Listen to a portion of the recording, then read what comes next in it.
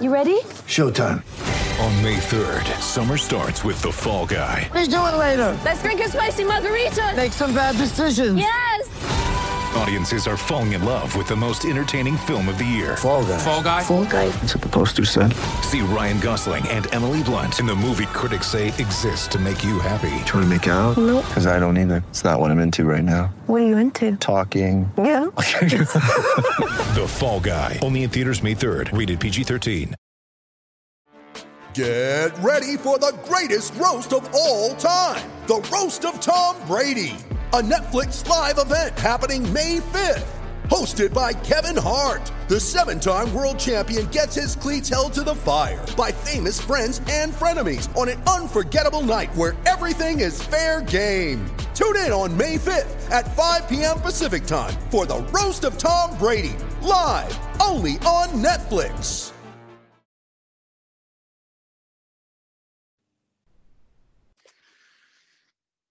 Hello, everybody, and welcome back to the Wine and Gold Talk podcast. I am Hayden Grove of Cleveland.com here, as always, with Chris Feeder. We had a couple weeks of delay from the podcast because last week was Memorial Day, and the week before, Chris was off. So we are back, and obviously, with everything going on, I don't think today's podcast is going to be lighthearted in any sense because there's a lot to talk about. The Cavaliers have recently released a statement in regards to the death of George Floyd, and we're going to talk a lot about, how just this whole situation and what it means, from their perspective, from our perspective. Chris, have you, obviously the Cavaliers put out statements from JB Bickerstaff, from Kobe Altman. What did you make of their statements, and have you spoke with anybody within the organization about anything that's happened over the last couple of days and over the last week? So I have spoken to a number of different people within the organization. I've talked to General Manager Kobe Altman, one of the few black GMs in the NBA. Yes. I'm hoping to have a longer sit down with head coach JB Bickerstaff for a bigger piece. Obviously, he had the joint statement with Kobe, but to get deeper into this issue and how he's presenting it to his team and what the team initiative is going to be. So hopefully that can come in the next couple of days or something along those lines. I reached out to the Cavs because I know that there are a few players that live in downtown Cleveland, kind of at the heart of where everything was going on. So I just wanted to make sure they were okay, wanted to make sure that they were safe. Yeah. The Cavs instructed a lot of them just to stay inside and to avoid the chaos as much as possible so that they could be protected and they could be safe. I thought the Cavs message, the joint statement from Kobe Altman and JB Bickerstaff, I thought it was powerful. I thought it was timely. I thought it hit on basically everything. A number of these statements from these teams and these organizations around all of sports, whether it be NBA, NFL, Major League Baseball, some of them have taken a different tone in terms of condemning police brutality. The Cavs did not do that specifically, but it got to the heart of what the problem was, where the anger lied. And I thought their anger, their frustration, their sadness, all of those different emotions were all included in the particular statement. And I think that's exactly what it had to be. Yeah, I'm going to read that statement just for listeners in case they, to get some context here. The Cavaliers' organizational statement. The death of George Floyd is heartbreaking, appalling, and tragic. Our collective humanity suffers greatly in the midst of senseless acts like this, not just now, but always. Unfortunately, there are many other examples, and the impact continues to resonate and reverberate far beyond the place and time each specifically occurs. These situations touch on and reduce all of us. We believe all, for one, really does mean all. Thus, all of us, both individually and as an organization and community, have a responsibility to speak up and to try to influence and help and end horrible situations and outcomes like this. Let's all respond with a sense of urgency and deeper determination to make life better and work towards a world where everyone feels safe. And I agree with you. I think it does, touch a different chord than some of the other statements that were made. You mentioned that obviously Kobe and JB made that joint statement. Do you know if the team, discussed what has happened as a team? Do you know if they've kind of gotten together via Zoom or whatever and, held conversations in that regard? I believe they have, and if they haven't yet, I believe that there is a plan to. I don't know the specific timing on it and whether it has taken place. You can schedule something to happen, and then other things can come up that prevent it from happening the day that you thought it was going to. But look, JB Bickerstaff, as a head coach, has a unique ability to connect with players. At the time John Beilein took over as head coach, he wanted to assign different responsibilities to each coach on his staff. And JB Bickerstaff raised his hand and said, I want to work with Kevin Porter Jr. because of his story. I want to work with Kevin Porter Jr. because of his background. I want to work with Kevin Porter Jr. because I feel like I can connect to him the way that a man can connect to another man. So he just has a unique ability to connect with every player, every age group, every demographic. And JB Bickerstaff has always been about communication and honesty and trust within an organization. And the same thing for general manager Koby Altman. So that's the kind of person that JB is. That's the kind of head coach that he is. And he's not going to shy away from having the difficult, challenging, complicated conversations that need to happen here. And I don't know that they happened today. I don't know that they happened yesterday, but if they haven't yet to this point, Hayden, they're going to, because that's how this culture is being built. It's on communication. It's on openness. It's on a sense of camaraderie and bringing everybody together so that they can be one. Yeah, these conversations certainly are difficult, and I'm sure that we'll have to get into a little bit of, a difficult conversation ourselves. We can discuss this from a Cavaliers perspective, but I think it goes far beyond the Cavaliers. I think it goes beyond basketball. Obviously, I think it goes, into the entirety of our country, and and the way that things have happened over the last 60 something years. So, I guess if you want to get right into it, what are you feeling right now? What is your just overall feeling about all of this? Is it just sad? What is it? I don't want to put my words in your mouth. Mm-hmm. So, I just think it's so hard to put into words, just like other organizations around sports are having a hard time putting into the words, and they're taking their time so that they can say what it is they mean. Like, oftentimes we say things and they don't come out the right way. So correct.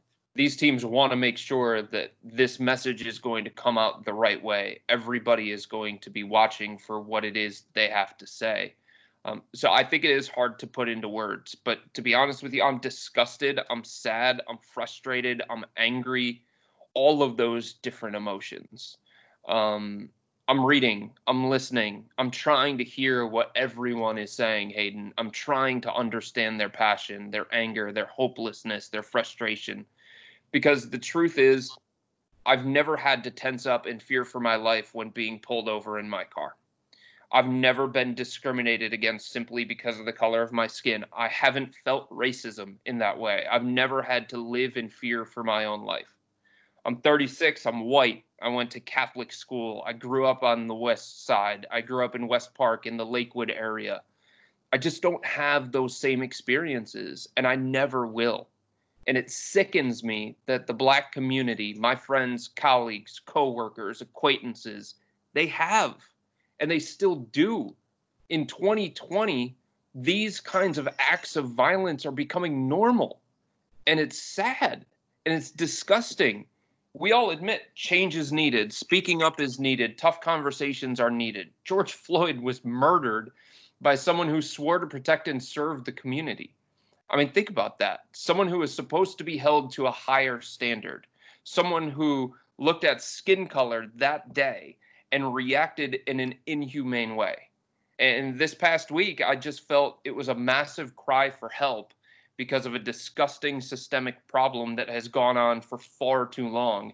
And I'm listening, I'm reading, I'm hearing, I'm seeing, and I stand with everybody. I don't know what the right answer is.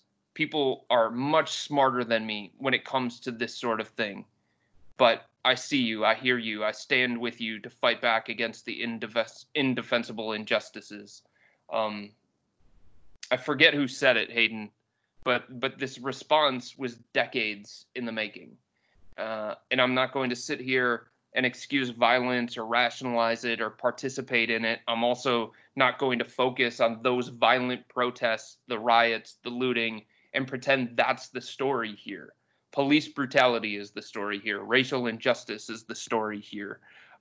So I'm sitting here today asking, how can I help? What can I do? How do you need me to use my voice and my platform? And so many people talk about, you're a basketball writer, you cover the NBA. The Twitter account that you have has the number of followers that it does because of what you write, the radio stuff that you did in the past. But like before all of that, I was a human being. I was a person. I was an American. I was a citizen. This isn't about politics. This is about humanity. So as a human, I'm going to speak out on these kinds of things, whether people like it or not. I'm definitely not going to stick to sports. That was really, really well said. I mean, Thanks, and I think that the thing that really resonated with me, I mean, more so than, everything resonated with me. But the thing that really stood out to me is the how can I help? It, how, because we don't know the right answers. We don't know, like we're trying to figure this out. But I think the willingness to listen and to try to understand and to try to learn and to, ask, it's not, I think there's some very, very, very, something very, very valuable in asking that question. How can I help? And I actually I literally just posted this little column that I wrote about the events of Sunday and the cleanup. And literally the line that I wrote, when I'm going to pull it up right here, it involved that exact question. Let's see. Okay. So, so as the images around the city flickered on screens, emotions poured, anger, sadness, despair, there was also seemingly a collective question that came along. Rather than what now, the question became, how can I help? How can I help? It's a seemingly simple question, and yet it conveys so much. It shows desire, compassion, empathy, and humility, all of which were well on display Sunday morning in downtown Cleveland. So I think the ability to ask, how can I help, is just, I think it just displays humility, and it displays a willingness to try.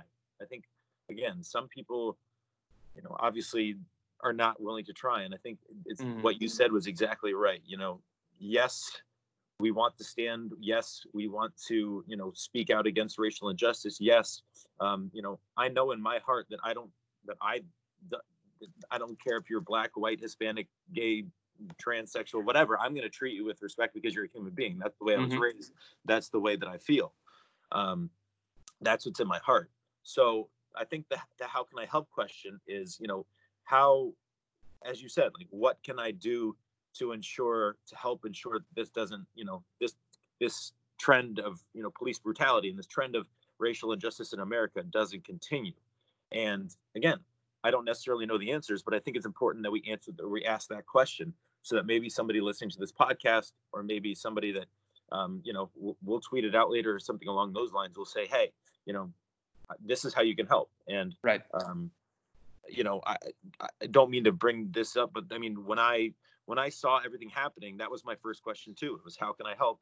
And I think the immediate response in my mind, at least for the day after, was I can help by, trying to at least help some of these business owners clean up, and then we can move on from there. And I know that I haven't done enough. I know that we haven't done enough as America and as a society. And I think another thing you said that really, stood out to me was, I think you said, as I lose my train of thought here, I lost my train of thought, but it'll come back to me. But all good, buddy. The point being that, that we're all trying to figure out ways to help. And again, at least I am seeking, and I need to, and I know that you are too, that we're seeking to do the right thing here, because we're both disgusted.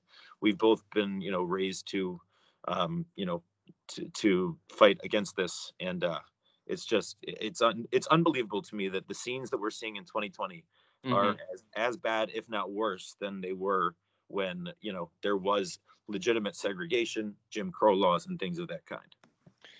Yeah, and it's not a one-time thing either. No. This is happening repeatedly in cities across the country. So it's not just one area. It's not just one isolated incident. It continues to happen. And it wasn't an accident. That's the other thing that really, really bothers me. It was not an accident. It was a tragedy. It was somebody abusing their power. And I think that's one of the places where we need to start, honestly. Again, this isn't a political podcast or anything along those lines, but this conversation has to be, of course. If we're going to talk about anything today, we're going to talk about this, right? Yeah. And on top of it, I cover the NBA. I cover the Cleveland Cavaliers. The NBA is about 80 to 85% black. The Cavs roster is just as represented. This is an organization, the Cavs. It's one of two organizations in the entire NBA, Hayden, that has a setup of a black head coach and a black general manager.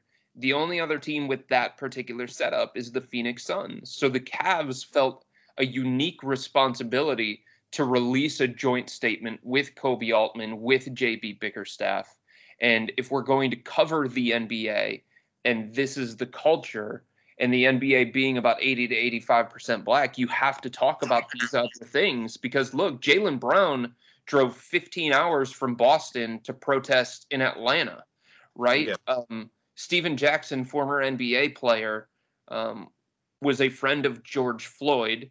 He held a press conference. Tobias Harris, Dennis Smith Jr., Tristan Thompson, LeBron James, Kareem Abdul-Jabbar, Masai Ujiri, all of these different people involved in the NBA are speaking out on this or doing their best to help raise awareness for this particular thing. So it is part of basketball. It is part of the NBA.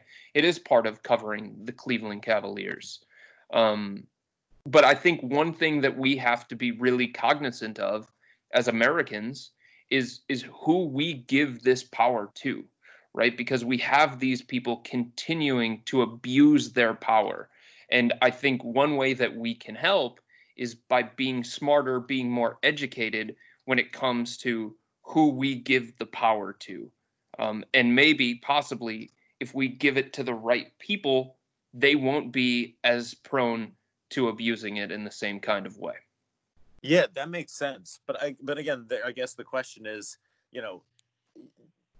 in regards to, giving people power, I think people can put on a front. I think people can put on a show, and then behind the scenes their true colors are maybe not what what they presented when being handed that power. And I also read something that I don't remember where I read it, but some people said, or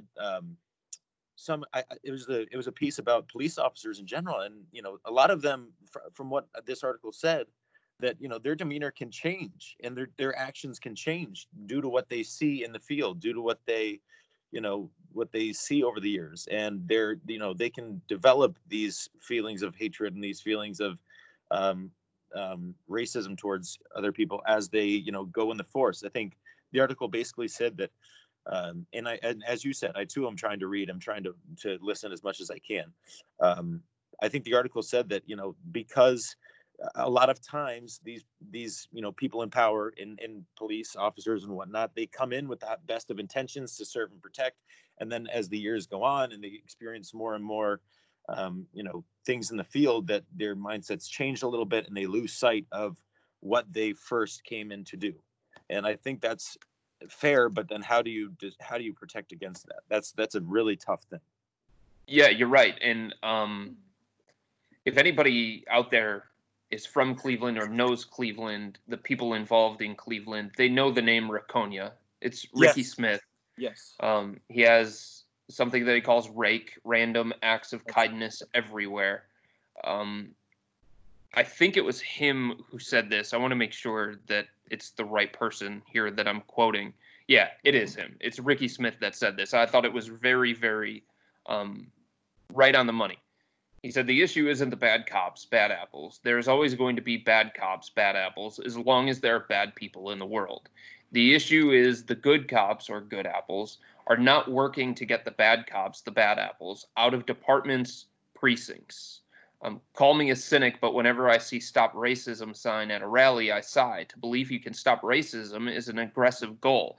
I'd rather us start with understanding racism and identifying racists. It's easier to identify a racist than to change a racist. Once we identify racists, then we can make sure they don't work in positions and jobs that can get black people killed. So that starts with criminal justice reform. That starts with police department reform. That starts with looking at different policies of what can be done, what can't be done. Maybe you go back to some old laws where you can have people suing the police department for police brutality, and maybe they can be held up to the same kinds of punishments as other people around the country. Again, I don't know what the right answer is, but I'm at a point here where if somebody brings up, hey, let's try this, let's try this, let's try this, I'm not going to turn my back on it. I'm going to say, okay, let's try this, because the way that it's been going for the last however many decades is not working.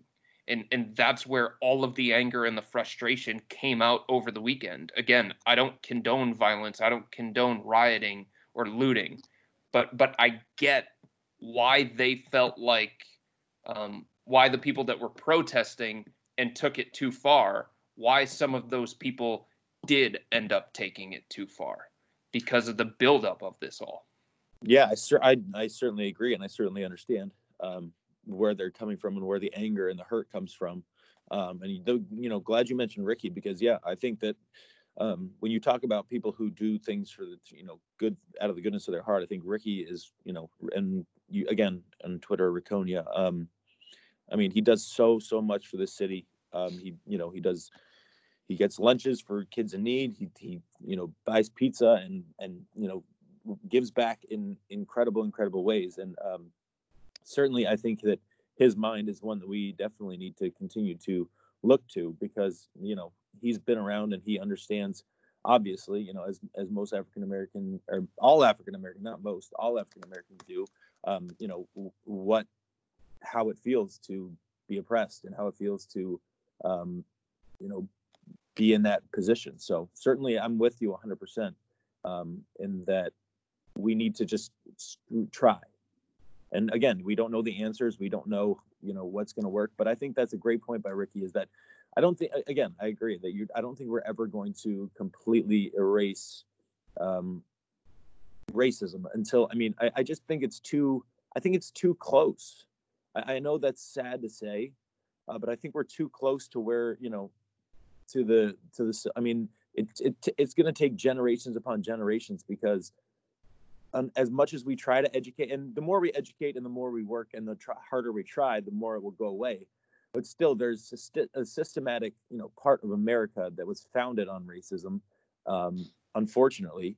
And I think it's going to take, centuries until we're at a point where it's completely, hopefully completely rid of itself. So I agree with Ricky that we have to start smaller and define or start with little details and work our way up. And I think that's a great point that he made in regards to okay, just defining racism and then trying at its smallest state to eliminate it. And again, it's definitely going to be a difficult undertaking, but I think as you said before, this woke us up. It's unfortunate that we weren't woken up as a country before, with Tamir Rice, with Trayvon Martin, with Eric Garner, with multiple people, the multiple African Americans that have been killed in different ways. But I hope that this woke us up, and I hope that now we can seriously, from myself to anybody else, can seriously start recognizing this problem, and not only recognizing it, but acting on it. I think that's the issue. We have to start acting. Mm-hmm. There's no doubt about it. And look, like one of the saddest things that I saw over the last week, Hayden, was you had the murder of George Floyd, and how it happened with a police officer, a bad police officer, a murderer, putting his knee on the neck of another man, basically for nothing at all. It was counterfeit bills or something like that, and it didn't require the kind of force that this particular police officer used. Right. And then a number of days later, there was a photo that was going around social media with the same exact thing happening with a different police officer in a different city. And it's like, how is it possible that we can see what we saw with George Floyd, right? And we can condemn that police officer, and then a couple of nights later in a different city, that same kind of action was being taken, and it took another good cop to pull that bad police officer off another human being. Like, how is that possible? That's unbelievable to me that there were some that acted the same exact way. And it goes to the heart of the problem. It goes to police brutality. It goes to racism. And those kinds of things cannot continue. And I think that's exactly what we're talking about when we're talking about, you know,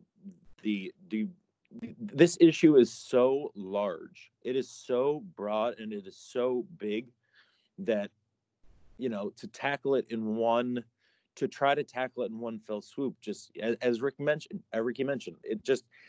it's so much smarter in my mind the way that he put it, because as you said, if it's happening, you know, to George Floyd in Minnesota, and it's happening, you know, and that probably happened 15 times the same day, but maybe a different result. I mean, it's just, and you know, you can say, oh, well, you know, how do you know? Well, I mean, we've seen it.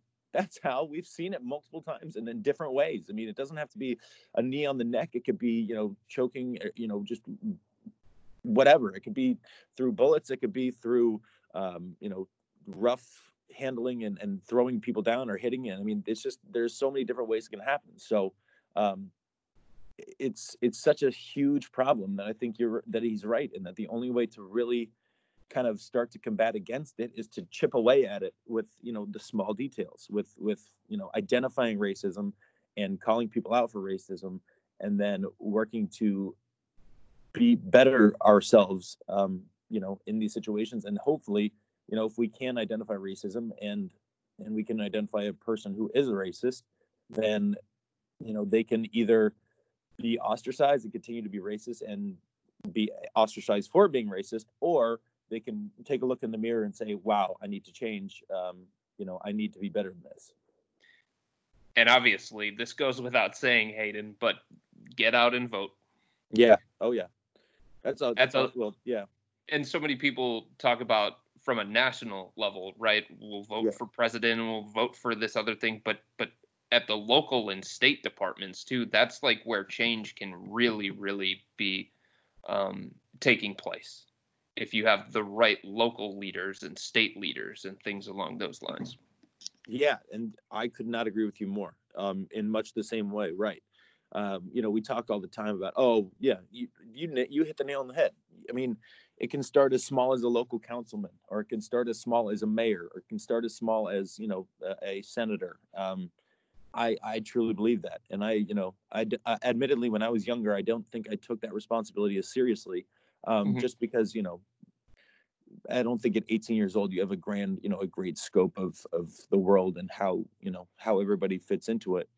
But certainly I have gotten a lot better about trying to get out there and voting, because I think it is so important. And I think it only gets more important in situations like these. You know, no matter your political views, we can argue about the leadership of, be it the country, be it the state, be it the city. I mean, and there are a lot of criticisms, obviously, of the president of the United States. There are a lot of criticisms about the mayor of Cleveland. There are even criticisms about, the governor of Ohio. And I think that's the right that we have as a population to criticize our leaders, but it also is our responsibility to get out and make our voices heard in voting, so that we are responsible for who is in office.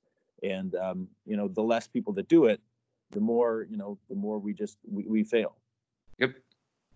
It really is important that we do that.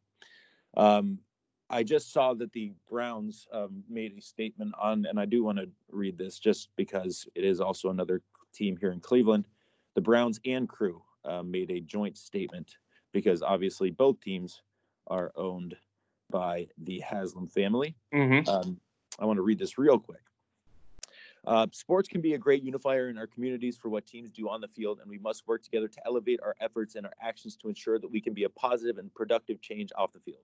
With yet more tragic deaths, we as a nation and as individuals must truly create meaningful dialogue, have difficult conversation, demonstrate real empathy, and take productive and nonviolent action to address injustices. These are complex issues that no sports team can solve. On its own. We can only help create the change by working together with our community, our players, and our entire region to find solutions. We take great pride in our city and in our region, and recognize the suffering of the African-American community throughout the country. Although we, like many others, have worked to advocate for social justice, now more than ever, we must do even more to work collectively to end racism and bond together for justice and equality. So, statement from Dee and Jimmy Haslam, Whitney and J.W. Johnson, Andrew Berry, Kevin Stefanski, Dr. Peter Edwards, Tim Bezbachenko, and Caleb Porter.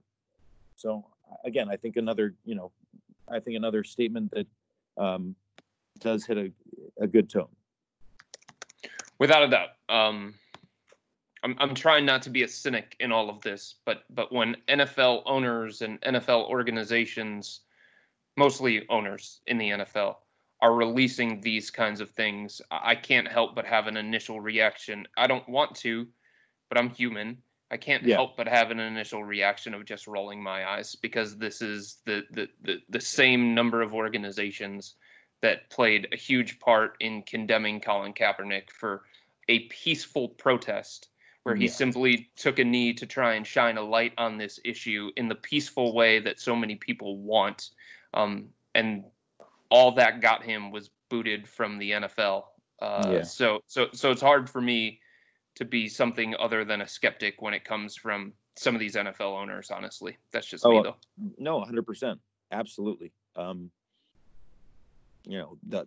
I couldn't agree more. And the NFL, again, there was a statement from the NFL the other day that just didn't really seem to hit a good chord, because, again, you're right. It's just it all, like, I don't know. I think this is part of the thing too, is that we're not going to be all perfect in what we say when we have these conversations. So I'm trying to come up with the right words. I mean, yeah, I think that the fact that Colin Kaepernick never found an NFL job again is just beyond reproach.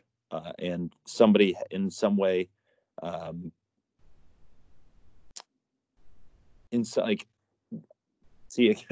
I'm just trying to find the right words. Like, so, when Colin Kaepernick, it all kind of started there, and then it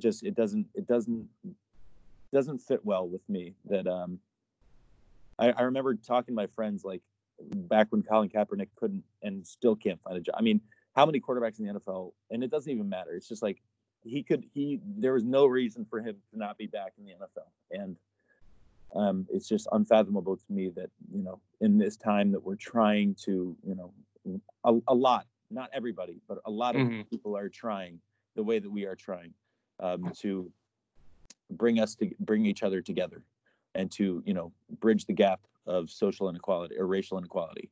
How it makes no sense to me. And it goes to, Hayden, another crux of this issue, where oftentimes when certain things take place, people start focusing on things that aren't the story, right? They deflect and they say, well, what about this? What about this? What about this? I mean, Colin Kaepernick, he was shining a light on all of these issues. Like, this is what he was saying. This is wrong. This is going on in America. And so many people in America chose not to listen and instead chose to condemn him for the way he went about his particular protest. Right. Even though his particular protest was nonviolent, and it was actually suggested to him by somebody who was a Green Beret. Yeah. I mean, so I don't think the focus of the story at this point in time should be about like what's happening at these protests as much as it should be about the racial inequality. Sure, absolutely. It's much more so about the subject, not the way that they go about it. Yeah, and I know I wanted to bring this up because I know you tweeted it out today, and I did as well after I saw your tweet. Troy Smith wrote an article today. Troy Smith is one of our entertainment reporters at Cleveland.com. He wrote an article about his experience being an African American in not only in Cleveland but in the United States of America. And I wanted to mention that I thought it was very well done, and that if you're listening, definitely go check it out. As we did, we both tweeted it out and certainly read it, and it opened my eyes pretty widely. It's called "Being Black in America: The Hope, the Rage, and Heartbreak That Comes with It." So go check that out for sure. Anything to say about that article, Chris? I just respect Troy so much for sharing his personal experience like that. I think sometimes it can be very risky and dangerous for any kind of journalist to share their personal story and kind of give a window into themselves. And I thought it was very, very powerful for him to share the story of him and his brother and the personal experience that he went through. And I thought the way that he went about it and bringing it full circle was the right way. And to me, this quote struck me more than, and it was his lead, and it was the perfect lead to pull you in to a story that I think people need to read. For him, it was, quote, "As a black man, I rarely feel guiltier than when I'm thankful my children are white." And I was just like, oh my God, that's very, very powerful. And I would imagine that other people in his same position are probably thinking the same way. I know Andre Knott, somebody who has been in the media in this town for a long, long time. I think he tweeted out the other day, Hayden, that it's a helpless feeling for him to be a black man raising black children and feeling like as a father and as a man, he can do everything right. He can raise them the right way. And at the end of the day, it may not matter, and they may be killed by police anyway, because one reason or another. Yeah. And it was sad for me to see Dre tweet that out, but it was real. It was his honest feeling. And again, I've never had to experience that at that particular level. And in many ways, I'm thankful that I haven't. But at the same time, it just makes me so sad, and it pains me so much that a colleague that I know does have to feel like that, and he does feel like that. Yeah. I think I do want to read this tweet because you're right. It's important to hear and to listen to. I haven't cried so much or been filled with so much anger in my entire life. I've had some tremendous friends reach out to me this week, but the overriding feeling of no matter how good/bad I raise my son, it may not be enough to keep him alive has crushed me. That's as powerful as it gets. I mean, I know you don't have kids, Chris, and nor do I. But I know you have, I believe, nieces or nephews that you love dearly. And the thought of having, I do too. I have, maybe not, they're not blood nieces, but I consider them my nieces. And I know that I love them so much. And that, like, that really puts it in perspective. Kids are, the innocence of childhood is such a beautiful thing. And to know that, one day, and it could be when they're 15, could be when they're 18, could be when they're, whatever. It could be whatever. I mean, even look at Tamir Rice. I mean, it could be however old. It's just like the fact that they did, in some cases, they did nothing wrong. Mm-hmm. In most cases, likely, and still could end up killed. It's unfathomably sad. And I believe, if I'm right, Tamir Rice was supposed to turn 18 later this month. I believe so. Yeah. Yeah. It's just, that, I mean, you put that into perspective that, Tamir Rice was a child. And it's just horrific. And Andre, I mean, I don't know if Andre will listen to this, but I know that Andre has been, advocating for African Americans and equality for a long time. And, this week he's really been opening a lot of people's eyes. So if he does listen, keep giving us your thoughts, because we're trying. We might not be perfect, but we're trying to understand, we're trying to learn, we're trying to listen, because I think that's all that we can really do, is give our best to try to understand and try to help in any way that we can. All right, Chris. I do want to talk a little basketball. Okay. Because there was a little bit of basketball news that we missed. So there is a potential for the return of the NBA. What did you make of the proposal? What did you make of the fact that they could play, kind of an expanded postseason? What have you made of the whole thing? Yeah, so for a little while now, Hayden, I have been under the feeling that there's a lot of momentum for less than 30, but greater than 16. And I think the NBA owners, Adam Silver, everybody involved is trying to find what's the right number with that. Is it 18? Is it 20? Is it 22? Is it 24? And I can understand why teams like the Cavs and small market teams want to be part of the 30 that go to Orlando, to Disney, and they want to continue to have a united front. Like, this is a league decision. All 30 teams are going to be involved. If we can do it safely, if we can protect our players, we want to be involved, even though we don't have a ton to play for. It's just, I think, when you're talking about that many people and that many teams, coronavirus is very uncontrollable by nature, but I think you lose more control the more people that you bring into one environment. So I understand why the NBA is saying, look, Cavs, I'm sorry, or look, Atlanta Hawks, I'm sorry, or look, New York Knicks, I'm sorry. And I think we're at a point here, Hayden, where there has to be a level of an understanding of everybody involved that there's not going to be a perfect solution. And there's no way that you can come up with anything at this point in time where you're going to satisfy everybody. There's just no way. There's going to be a team or a bunch of teams that are going to be upset with whatever the NBA decides. But I think those teams have some responsibility to be more understanding in this kind of situation.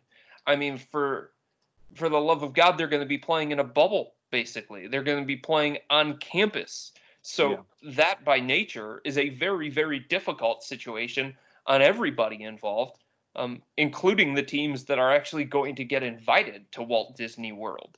So if you come up with a scenario where the Cavs just happen to be unhappy or the Knicks happen to be unhappy, then so be it. It's just the way it's going to be.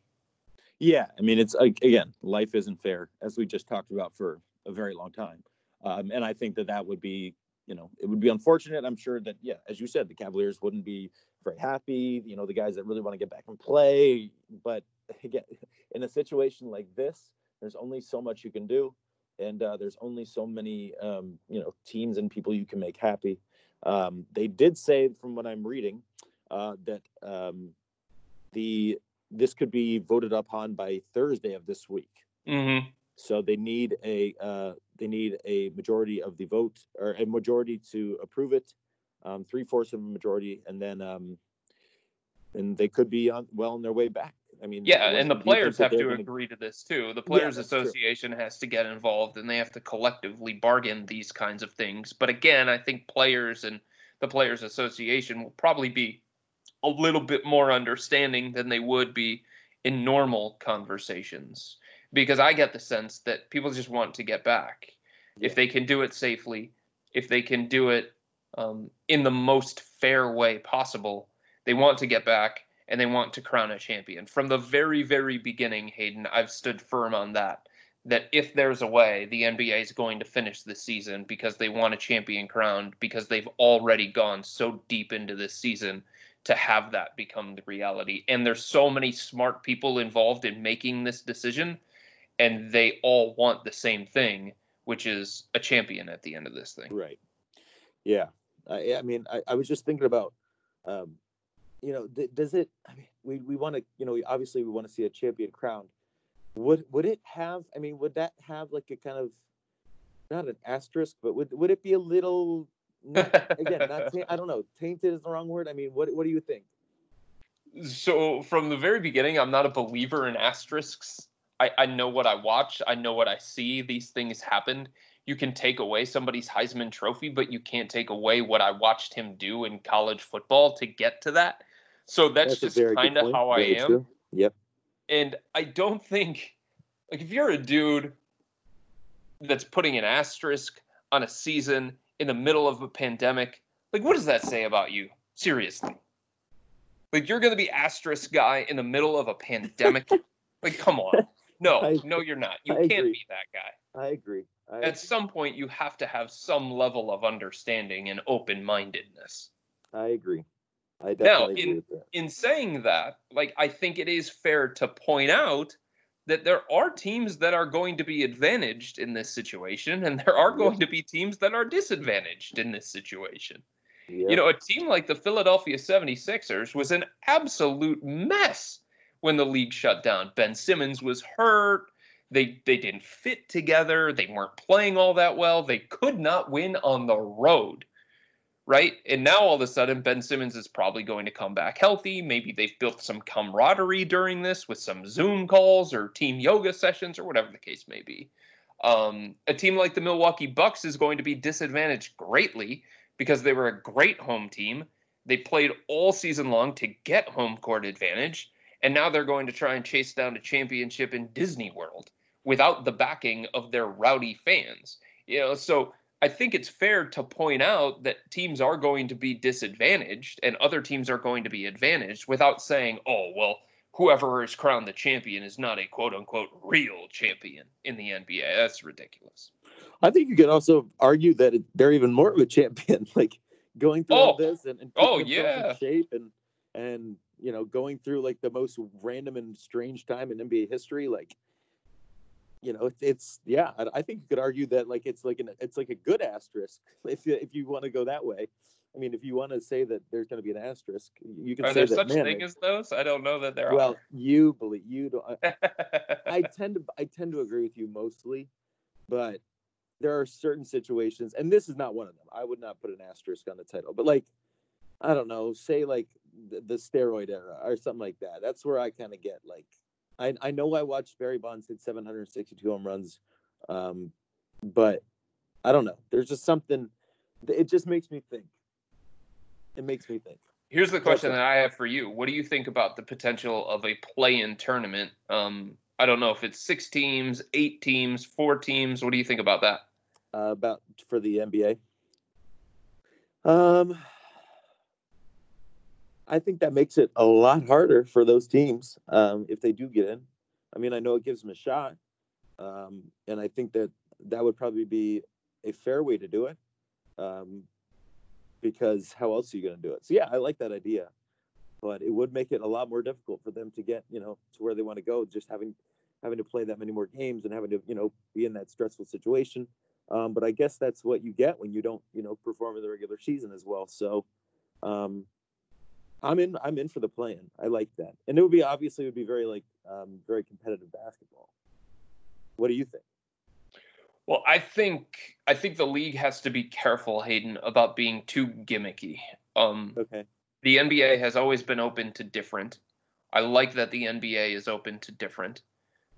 I think in this kind of climate, people are so starved for sports that you don't have to go way outside the norm to draw interest. Very true. Obviously, the first round matchups last year were way too lopsided. People lost interest. The ratings were down. Part of that was LeBron was not in the playoffs. Part of that was the level of competition just wasn't there. There weren't great matchups. in saying that you're going to get a ratings boost when you come back regardless. Yeah. People were watching Horse on TV, and it was like the worst production ever, but people wanted it. Yeah. I mean, the match, it's a golf event with Tiger Woods, Phil Mickelson, Tom Brady, Peyton Manning. It's golf. Not everybody's into golf. Golf doesn't do huge ratings unless like Tiger's in the final round of a major or something like that, or he's chasing some other kind of history. But that was one of the most watched things because people just needed it. And the timing is going to help the NBA here. So be careful about going away from the sanctity of the game. You know what I mean? Like, if you want a play-in tournament because you feel like New Orleans and Sacramento and Portland should have gotten the final few weeks to chase down that final playoff spot and you're robbing them of that, okay, I get that. But if you're going to switch midstream without any warning into like a group stage soccer format, you got to be really, really careful about that. And I don't think they're in a position where they need to do that or should do that. Play-in tournament, fine. Group stage soccer, change everything, that's probably a little bit too far outside the norm for my liking. I hear you. And I guess we'll find out come this Thursday, at least it will a start of, what could possibly be for the NBA. Be, hopefully exciting. I mean, obviously I'd be excited to see basketball back. And I think a lot of people around the country would be as well. I mean, we love the sport. But I do have to ask you, because I know, and if you know Chris at all, you know that Chris is a massive Tiger Woods fan. What did you think of that little battle between Tiger and Phil and Tommy and Peyton? It was awesome. And if there's something I think, Hayden, that some of these sports teams can learn, it's about the value of access. Yeah. Oh, yeah. And look, some of these teams are going to be against it. Some of these players are going to be against it. But when you're not going to have fans in the stands for I don't know how long, it's probably going to be a long time, giving people unprecedented access could be gold. Like, we would not have had the moment of Charles Barkley talking trash to Tom Brady before he dunked in a birdie from about 150 if you didn't have those guys mic'd up and hear what the commentators could say. You know what I mean? Yeah. I think that's the first thing I thought of when thinking about the potential for the NBA to come back or the NFL to come back. Mm-hmm. My first, and in the NBA, my first thought is, man, is that going to be cool? Because you're going to be hearing everything. You're going to be hearing the trash talking. You're going to be hearing, I mean, I know that maybe the CDC won't, hopefully, what do they call it? Is that what it's, not the CDC, the FCC, Federal Communications Commission. The CDC is the people that are dealing with coronavirus at this point.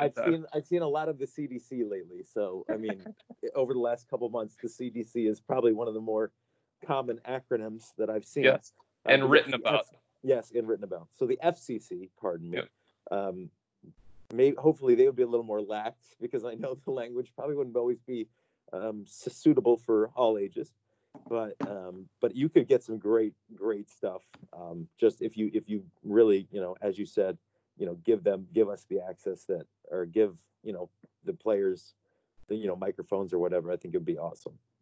The other thing that I would say is, if the pandemic continues and if the pushback of the season happens even more further than what people think at this point in time, like trying different, unique things like this, I'm all for it. And kudos to a bunch of these different organizations that are trying. I mean, for golf to say we're going to put Phil Mickelson and Tiger Woods together, that's a no-brainer. Obviously, they did that with the first match, right? Two rivals, great golfers, two of the best of the last decade plus. But then to toss in like other elements like they are, like that's how you take it to the next level for sure. I'm 100% all in on trying different things. I mean, this is the time to do it. It's unprecedented times, and what better time to try something new? Speaking of that, how great would it be? And I talked about this on a radio show that I did recently. How great would it be that if there's another kind of shutdown like this, where you're going such an extended period without live sports, how great would it be if the NBA found a way to do some kind of one-on-one King of the Hill tournament? Oh, Well, I think the problem there, and just from like the arguments that we all have about like, oh, who would win 1-on-1? I think a lot of these guys, the King of the Hill thing would be so much fun. Yeah. But I think some would be hesitant. Oh, you're right about that. I know exactly where you're going with this. I think some would be hesitant because some players have different games and that's how they done. I think that, I mean, honestly, you could argue that maybe like a guy like, Kevin Durant or James Harden could easily beat a lot of people just because of their, like, Kevin Durant's size and his ability to shoot and James Harden's ability to, shoot off the dribble. I mean, so like would LeBron be interested in that because he dominates the game in so many different ways? Mm-hmm. I don't know if he would be the best one-on-one player, but does that mean he's not the best player? I don't think so at all. So I certainly see where guys would be like, I don't know if I want to put my reputation on the line out there because, one-on-one is a totally different game than the real basketball. Look, man, if Tiger and Phil are willing to duel in something like the match, and if Tom Brady, who, lost a whole box of golf balls, hitting the ball all over planet Earth in the first 5 holes or something like that, if he has enough humility to put his golf swing and his golf game on national TV in that kind of format, like, come on. These NBA guys. Yeah, but Chris, he's not a golfer. That's true. That's true. Like, these guys are professional basketball players. That's true. That's my only argument. Right. Is that, like, but you understand what I mean? I agree. I wouldn't judge LeBron based on a one-on-one tournament, but some people would. Yeah, exactly. And that's where if I'm LeBron, I'm like, I don't know. I mean, for the longest time, that's why I have felt that he wouldn't do the dunk contest. Because if he loses to like one of these no-name schmoes, what do you think people are going to say? Yeah. Like, I know Zach LaVine has developed into a great player. But like at the time, if LeBron entered the dunk contest and got beat by Zach LaVine, it'd be like, what? Right. Or Derrick Jones Jr. or something like that. Yeah, exactly. So, I mean, I will always regret not having the opportunity to see LeBron in a dunk contest for sure. But I get it. I get it a little bit. It stinks. I mean, look at some of the guys that are participating in the dunk contest. It's not the way that it used to be. It's not the best of the best. It's not Jordan, Dominique. It's, sometimes tier 5, 6, 7, 8 beyond that. Yeah, I mean, it's funny though, you look at some of the names in the dunk contest, you're like, oh my God, this guy was in the dunk contest. Right. Like, what? Wasn't like, there was a random Cavalier. It wasn't, not Larry Nance. It was a random Cavalier. Like Bob Sura. Yes, that's exactly right. Oh, yeah. Bob Sura in the dunk contest. Like, yeah, what? man. Oh my goodness. Well, all right. We've certainly gone over a lot of time, but we needed to in a way. So, Chris, thank you for the conversation. Yep. Thank you for your thoughts, and thank you for trying and for advocating for social justice, and thank you for advocating for racial equality. I think that we appreciate the more people with bigger voices, the better it's going to be. So. We talked about a lot today, and hopefully we'll continue conversations. Maybe not so much on this podcast, but I think in general, I think we can continue conversations, and that's what's going to help to help us to understand what needs to be done and how we need to do it. Oh, by the way, before we get out of here, did you see Greg Popovich just ether Donald Trump? I did, and that is a great thing, and I probably should have. So we can bring it up momentarily. I did see that, and thank you for reminding me. We were talking about all that basketball stuff, but yes. So here is the Greg Popovich. I mean, there's a lot. There's so many quotes that are so gold. But this is one that I'll read right now. It's unbelievable. If Trump had a brain, even if it was 99% cynical, he would come out and say something to unify the people. But he doesn't care about bringing people together even now. That's how deranged he is. It's all about him. It's all about what benefits him personally. It's never about the greater good, and that's all he's ever been. So there's a lot more there, for sure. And Greg Popovich has always been about speaking his mind. So, I mean, this is no surprise to me. And as Pop said, all Trump has to say, again, this isn't a political podcast, but since we're on the topic, all Trump has to say, as Greg Popovich says, is Black Lives Matter. That's it. Yeah. He just has to utter that phrase. And let all of the people that feel this level of injustice know that he is with them. As the leader of this country, he sees them, he hears them, he's listening to them. And all he has to say, like Pop said, is Black Lives Matter. And he refuses to do it.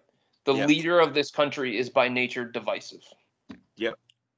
I don't understand it. I don't. I'm not saying, again, you're right. It's not a political podcast, but I don't understand it.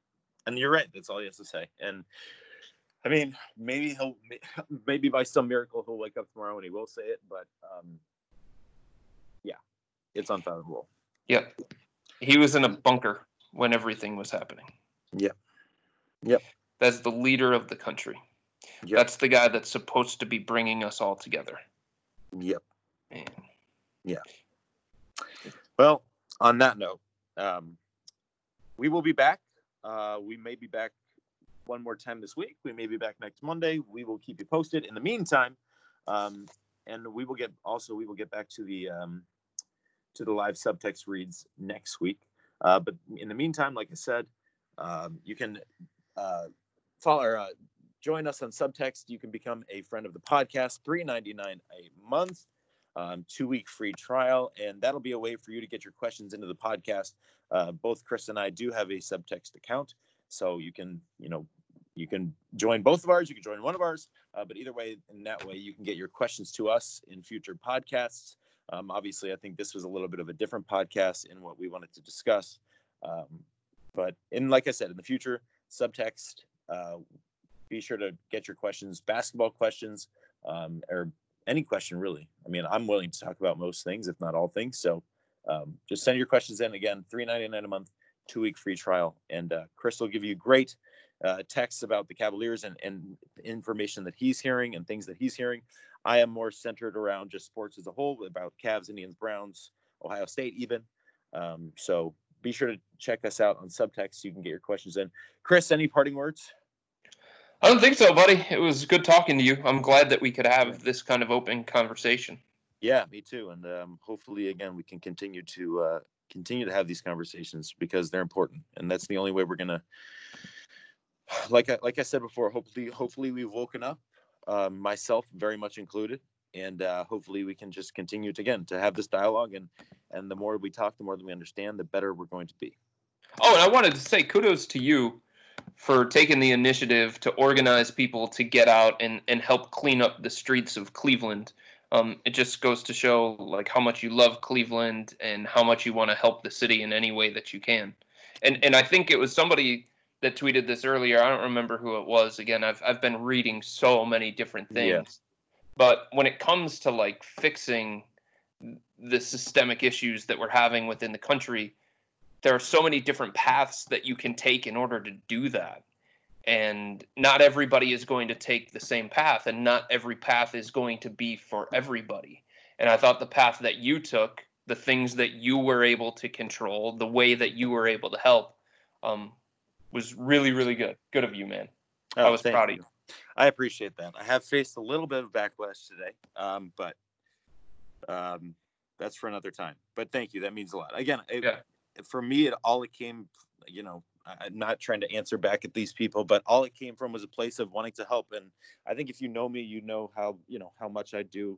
I love this city. I'm not from here. I wasn't born and raised here, but I grew up coming here, and if this place means a whole hell of a lot to me. And it was awesome to see, again, the hundreds of maybe even close to 1,000 people.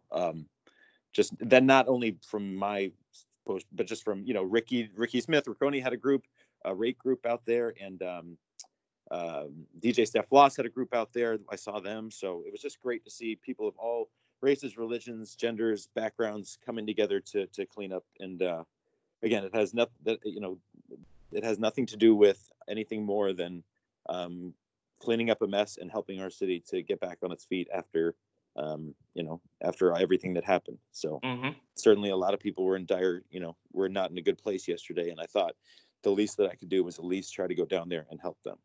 Yeah, I mean, that's the definition of coming together. Yeah. Is the cause the same? No, the cause is a little bit different, but it's still a sense of togetherness that the community in this country and this city needs right now. Yeah, I agree. That's what my goal was, and I think, again, Cleveland did an incredible job of doing that yesterday, and hopefully we can continue to do that in different ways and for different causes, including and especially to bridge the gap and to ensure that we're all equal, and that we all don't have to continue to go through these horrific and terrible tragedies. All right, Chris, I'm gonna let you go because I know that we've had a long conversation, but it was an important one. Thank you to everybody who has listened. Again, you can reach out to us, and if you have things to say about the conversation that we had, we are definitely open to listening to them. You can find Chris on Twitter at Chris Fedor. You can find me at H_Grove. And thank you again, Chris, for the conversation, my friend. You got it, man. Thank you. Appreciate it. We will talk to you guys next week. Take care.